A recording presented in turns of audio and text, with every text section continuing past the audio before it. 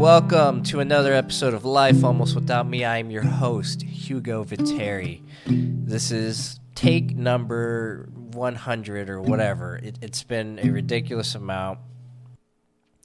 I'm having trouble starting it, so I'm just trying to tackle it head first and be transparent because, I don't know, just having a really tough time starting the podcast and wanting to talk and to be present, and this is pretty normal, and it's something that I go through where I feel like I shouldn't do anything.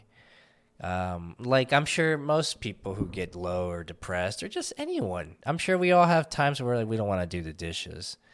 And this morning was no different. I woke up this morning, stared at my shoes for a little bit too long, I would say. I slept on the couch because my son took my side of the bed and I didn't want to deal with that. So I just felt like I'd get a better night's sleep on the couch.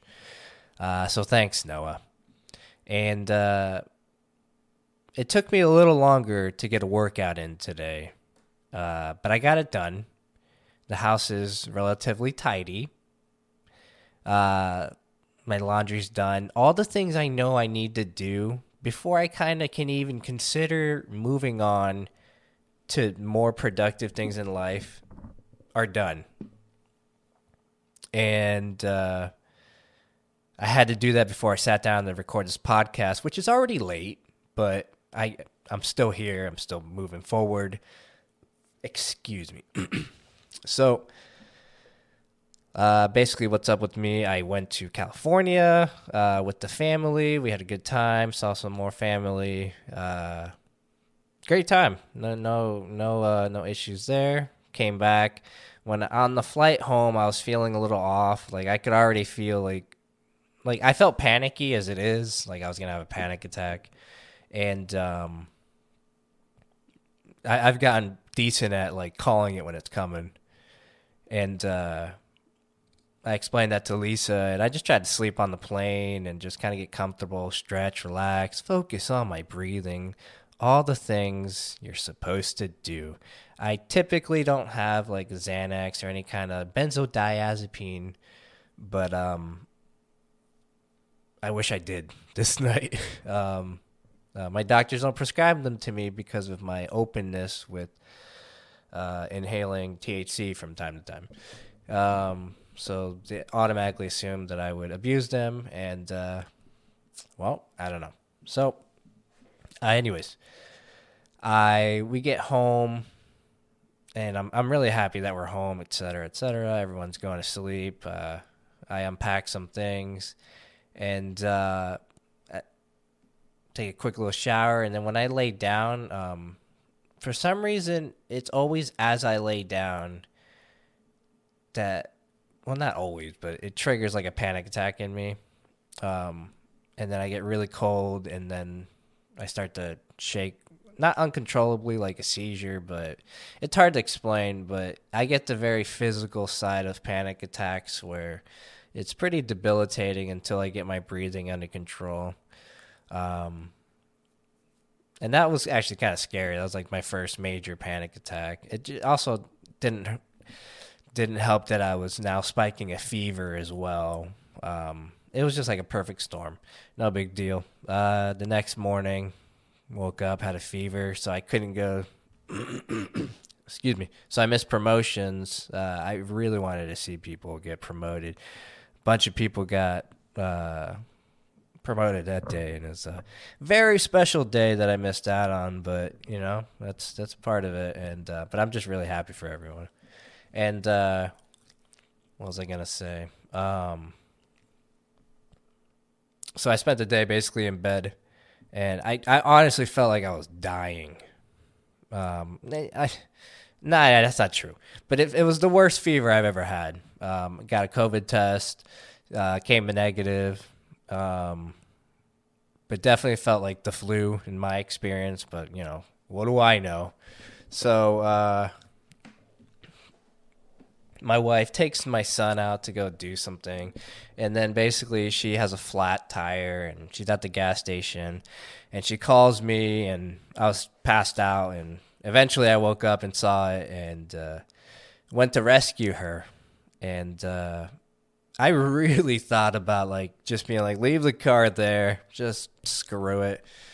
We'll pay the fine later. But I got up, I put on my big boy pants, and went and rescued her. And I was a little upset at first, and then I realized like, no, this is my job. This is what we do. I know I'm sick, but like I got you. Like now you're home safe. The car's fine. We put the spare on it.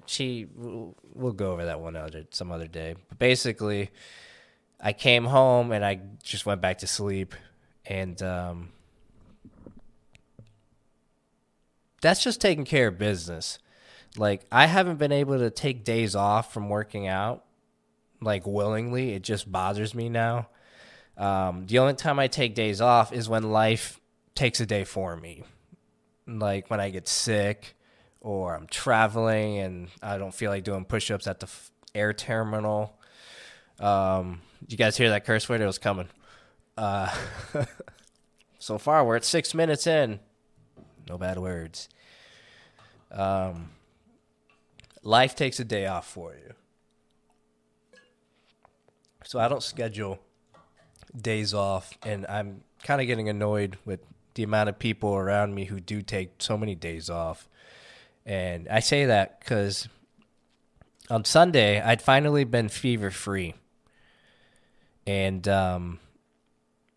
I was kind of moping around the house, and I'm sure my wife was tired of it.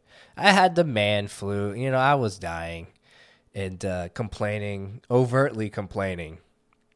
And I even said, I wish I could work out. Now, I'm hoping she's going to return like a nice nurturing, oh, babe, you're sick. No, go lay down. But she just looked at me and kind of gave me like this like smirky, snarky face look thing she had going on. She's like, what's stopping you? Like, you can just go work out. And I realized I was looking for an out immediately. I don't know why I said that. I was just whining. I just wanted to feel more whinier, just being a big baby about it. Like, when like you're sick and you want to tell everyone else you're sick. For some reason, you like want their sympathy. Like, hey, I'm sick. It's like, who gives a frosty? I said frosty, not the F word, guys. Everyone's sick. Are you dying or you just got the sniffles? What's up? And then that's when it put in my head. So I went to the garage and started lifting Lisa's 15-pound kettlebell because I was like, this is all I can do. And I got a little workout in, and it wasn't the greatest, but it felt like what I could muster up at the moment, being achy and whatnot. And my wife, I feel like she checked me that day. Like she knows me. She knows I don't like making excuses, so it was nice to be reminded of who I am. And no, a lot of people are constantly complaining to me, and that kind of bums me. I don't like to be complained to. I hate it. I hate being I like helping people. I don't like being complained to. Like, everyone's going through something rough, and I love helping, but it's just not the same trying to help someone who doesn't want to be helped, or doesn't make the right steps. And that's been bumming me out lately. Like, but I don't know. Anyways, I'm hoping to do jiu-jitsu later tonight. I'm really excited. I did some shoulders and back workout today. Feeling good. My body's feeling great. Been fever-free 2 days now. Everything feels great for the most part. My knee's still jacked, but I'm working on that, I think. And stock market's doing great, I think. Depending on who you ask, they're probably not happy. But if you just buy and hold over the next 10 years, it really doesn't matter what it's doing today.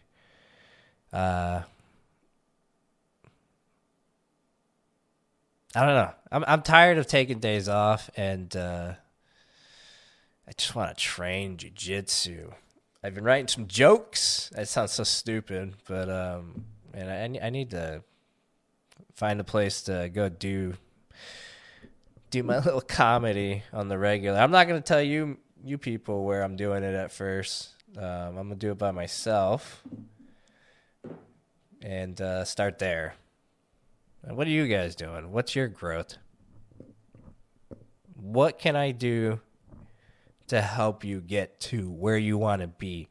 And if you can answer that question out loud, use that advice and return it to yourself. It's time. It really is. We got to start doing more. We don't do enough. We say we do. I take a nap occasionally throughout the day. You know how crazy that is? I never complain about time because I know how much time I actually have. And that's why I'm releasing more of these videos, or I guess they're just audio clips now, or podcast segments. I don't even know. How long does something have to be considered a podcast? Because to me, it's just like a 10-minute clip. I don't know. I got to be nice to myself. Anyways, tomorrow I'm talking about the market. Today I just wanted to mention what was up, how I was feeling, jiu-jitsu, kind of remind you that we all stare at our shoes in the morning, sometimes a little longer than usual, and sometimes we have a little more pep in our step, but we know what we got to do. And just be brutally honest with yourself. If there's a pile of dishes, don't put it off. Just get it done. You'll always feel better. You'll always feel better after you do it. You won't like it. You won't like that you had to do it, but we have to. That's life. And we gotta start showing up to life. If you don't deal with life, life will deal with you. I don't know if that's a quote from someone, but I'm saying it right here because it's true. We just gotta keep showing up. Don't stop the growth. Keep investing. I'll talk more about that tomorrow. I'll release a video, or I'll release this. I want to start doing videos, but I need a better camera. And I get nervous in front of the camera. But that's part of it. Maybe I'll wear glasses. Oh, you can't see my eyes now. It's different. No. Yeah. So this is another episode of Life Almost Without Me.